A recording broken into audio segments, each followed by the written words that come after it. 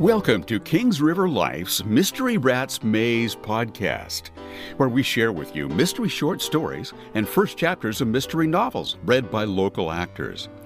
Now, this episode features the first chapter of Haunting Dreams, a Paula Mitchell PI mystery written by Jan Christensen. It was published in December of 2019 and is available for purchase. It's read by local actor Ariel Lynn. If you'd like to help support this podcast, listen for details in the closing of this episode on how to become a patron and get some fun perks. Shouting from the restaurant's kitchen caught everyone's attention. People talking and the clatter of cutlery and dishes ceased. I heard a gunshot. Someone screamed, and everyone else scrambled to either get under a table or rush to the door. I rose from the booth, grabbed my gun from its holster at my side, and dashed toward the kitchen, vaguely aware of a young waiter running behind me. I pushed the swinging door open, hitting someone on the other side. The waitress crumpled to the floor, her tray flying, food with it. Leaping over the woman's leg, I skidded to a stop when I saw a man in chef's clothing lying on the floor, blood leaking from a wound in his leg. I became aware of people standing like statues at the grill and prep areas. I squinted at the back of a person running out of the kitchen door to the back parking lot. Two servers kneeled down to help the victim, so I gave chase to the fleeing figure. The runner climbed into a small white car. He or she turned to look at us, and I blinked in surprise to see Dolly Parton? I quickly realized it was a mask. Should have known. I doubted Dolly would drive a compact, let alone shoot someone. I cocked my gun and aimed for a tire. Missed. I didn't want to shoot the person because it might not be the one who injured the chef, although the mask almost proved that it was. As the car careened out of the lot, I tried for a tire again, but missed again. Swearing to myself, I chased after it, aware the waiter was still behind me. "You'll never catch him," he yelled. I know, I thought. Even if I rushed to the front lot and tried to follow him in my Mustang, I'd be too late. I watched the car become smaller and smaller and stopped running. Bending over, clutching my knees, I gasped. The waiter stood beside me, breathing heavily. "You know who that was?" I straightened up, puffing the cold air, making the puffs look like smoke. Taking a deep breath, I holstered my gun. "Dolly Parton?" he chuckled. "With that mask on? No idea. He could run really fast." "You're sure it was a man?" "Pretty sure. Tall for a woman, the way he moved." I nodded. "Good observations. How come you didn't run away or hide?" He laughed. "Why didn't you?" I studied him a moment. Early 20s, maybe 10 years younger than me. Tall, trim, nice wavy brown hair, clear blue eyes, a straight nose, and a cleft chin. The only imperfection I noticed was his voice. A little high, reedy, an accent, not New England. We walked toward the restaurant. "I'm a private investigator who obviously needs more gun range time. I can't believe I missed. Twice." The waiter shrugged. "It happens. I'm Craig Coleman." I stopped and held out my hand, told him my name while we shook. His grip was warm and firm, but not bone-crushing. He smiled, then I blinked, pushed away the jolt of attraction. "So, you're familiar with guns?" He looked away from me and started walking again. It took me 2 steps to catch up, even though I'm tall for a woman. We'd reached the kitchen door, so I didn't say anything else. Chaos when we entered. One waitress was weeping, another one hunched over her cell phone in a corner. Someone had wrapped a white apron around the victim's leg. Blood had already soaked through. The man, About 35, I guessed, fought the pain with clenched teeth and a frown. I noted brown hair and eyes, but his features were distorted, so I wasn't sure I'd recognize him again. A man in a black, pinstripe suit stood wringing his hands. I recognized him as the owner, Lucas Tyson. I approached him. "Mr. Tyson? Has someone called the police?" He nodded, barely glanced at me. His gaze was fixed on the victim. "Were you here when this man was shot?" I asked. Tyson's gaze slowly turned to me. "No, I was in my office." "Did you see the shooter when he ran away?" Tyson stared at me. "Who are you? You with the police?" "No, I'm not. I'm a private investigator." I realized I'd left my battle bag at the table and began to panic. "I need to go find my purse. My ID is in there. And a ton of other things I'd hate to lose." I rushed out of the kitchen and headed for my table. I sighed with relief when I saw the humongous bag sitting on the banquet, right where I'd left it. My waitress approached. "I kept my eye on it. That was brave of you to go running in there after hearing a gunshot." She looked pale, and her hands shook as she started to clear the table. Then she paused, realizing that there was still food on the plate. "You done?" I smiled at her, not sure how good a smile it was. "Yes, and thank you for watching my things. I'm very grateful." I fished in the bag for my credit card and handed it to the server. The adrenaline was fading, and I sat down to catch my breath and think. Before I could do much cogitating, 2 police officers entered the front door, followed by 2 paramedics with a stretcher. They all walked quickly toward the kitchen. One of the officers shouted, "No one leave! We need to talk to everyone!" A few people groaned, but I noticed several seemed thrilled to be a part of the excitement.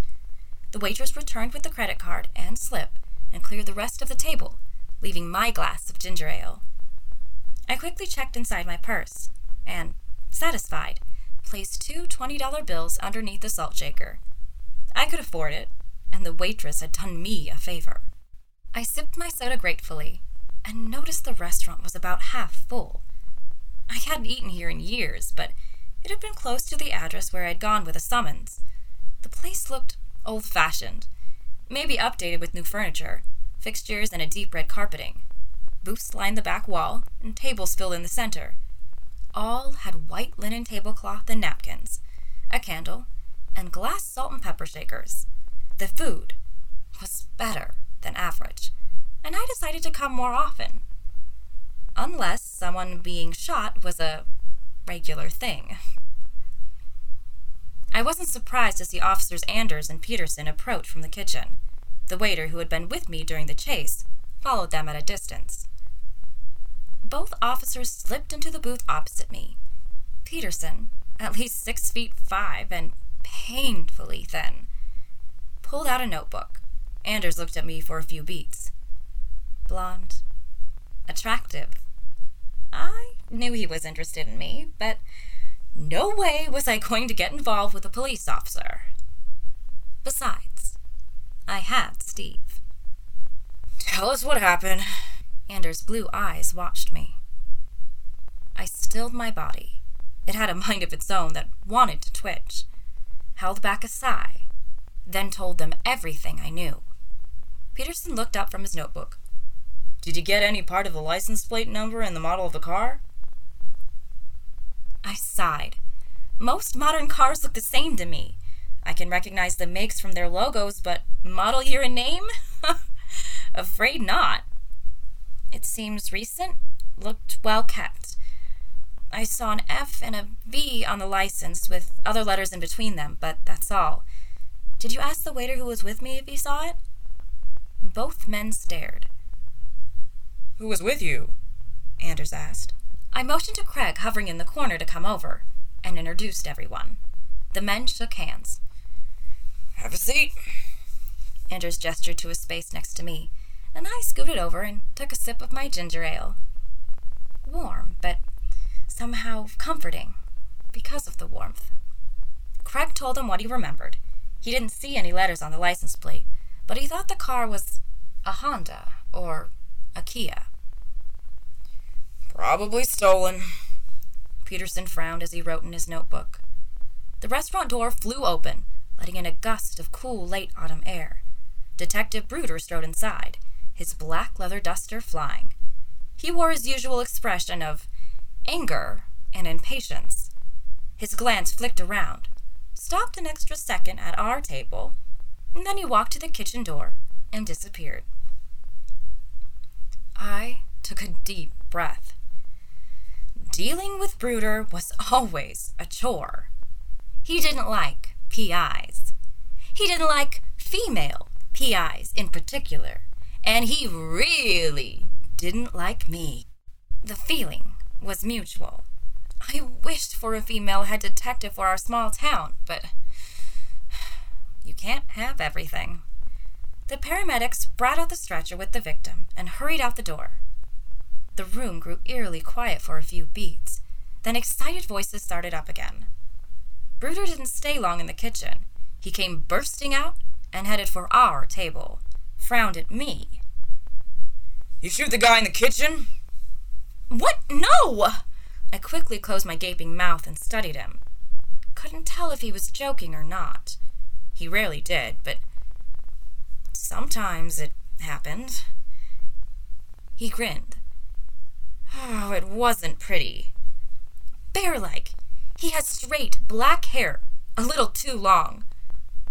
Brown eyes that looked soft, and thin lips. I had begun to think he was a lot smarter than he looked or acted, but I couldn't be sure. He didn't attempt to sit down with us. Just stood there, barking questions.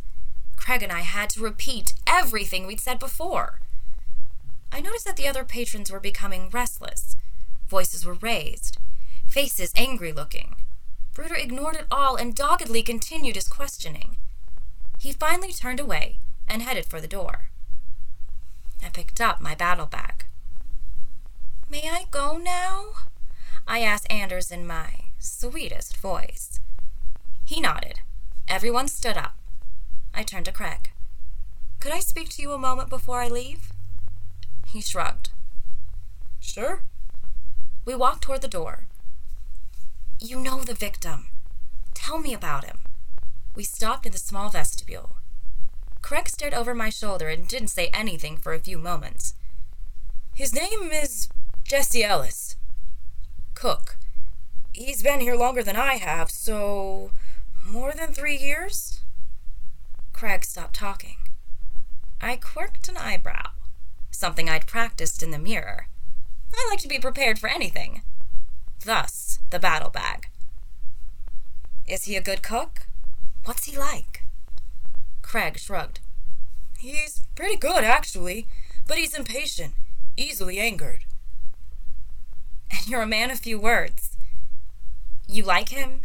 Dislike him? Indifferent? He on drugs?" Craig shrugged again. Indifferent. I suspect he's a user or an alcoholic, but I have no proof. "Any known enemies? Owes a lot of money? Girlfriend problems? Come on, Craig, the more I know, the better." Craig looked me in the eye and cocked his head. Why are you asking me all these questions? Has someone hired you? That why you were eating here? I kept my gaze steady, although I was startled by the questions.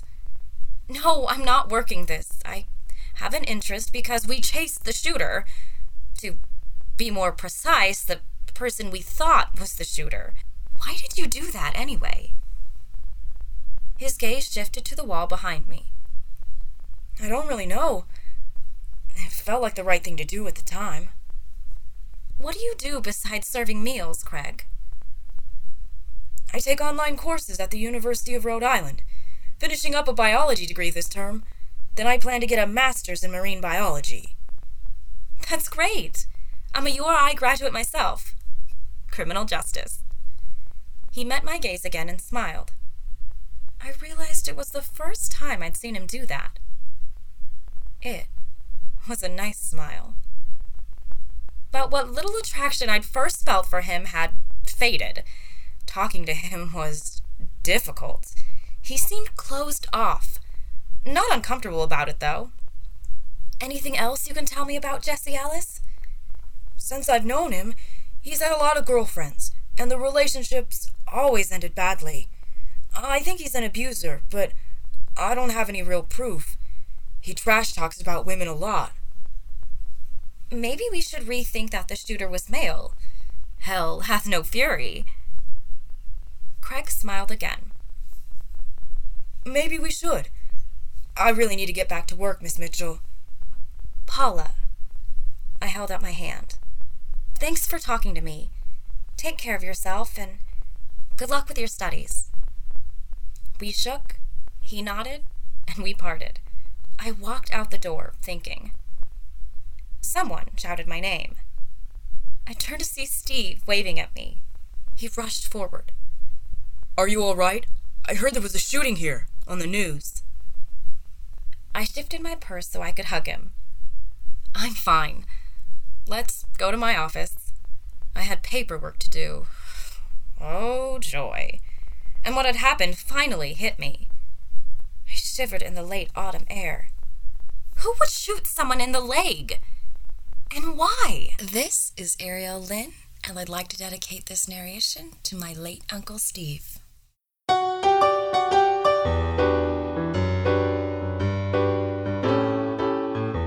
This reading of Haunting Dreams was produced by Kings River Life and directed by Lori Lewis Ham. You can learn more about this book and the author on her website, janchristensen.com. Now, if you'd like to help us be able to continue to bring you more mystery fun, check out our Patreon page at patreon.com/KingsRiverLife. Even $1 a month can help make a difference. We'd like to give a shout out to our new patron, Kim Davis. Thanks so much for your support. We also have some cool merchandise available on Redbubble. Check the show notes for the link and for the links to our websites and social media. For more mystery podcast fun, check out the Poisoned Pen Bookstores podcast. Authors such as Diana Gabaldon, James Rollins, Michael Connolly, Janet Ivanovich, and Jacqueline Winspear are regular guests on the Poisoned Pen Bookstores podcast of Conversations with Authors. Go to poisonedpen.podbean.com to search for your favorite authors, or find us on Apple Podcasts, Spotify, Google Podcasts, and more. Subscribe to our podcast to make sure you don't miss a single episode. Subscribe to our podcast newsletter for bonus content.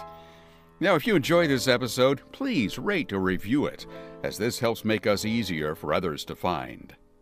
And until next time, this is your announcer, Jim Tuck, wishing you a life full of mystery.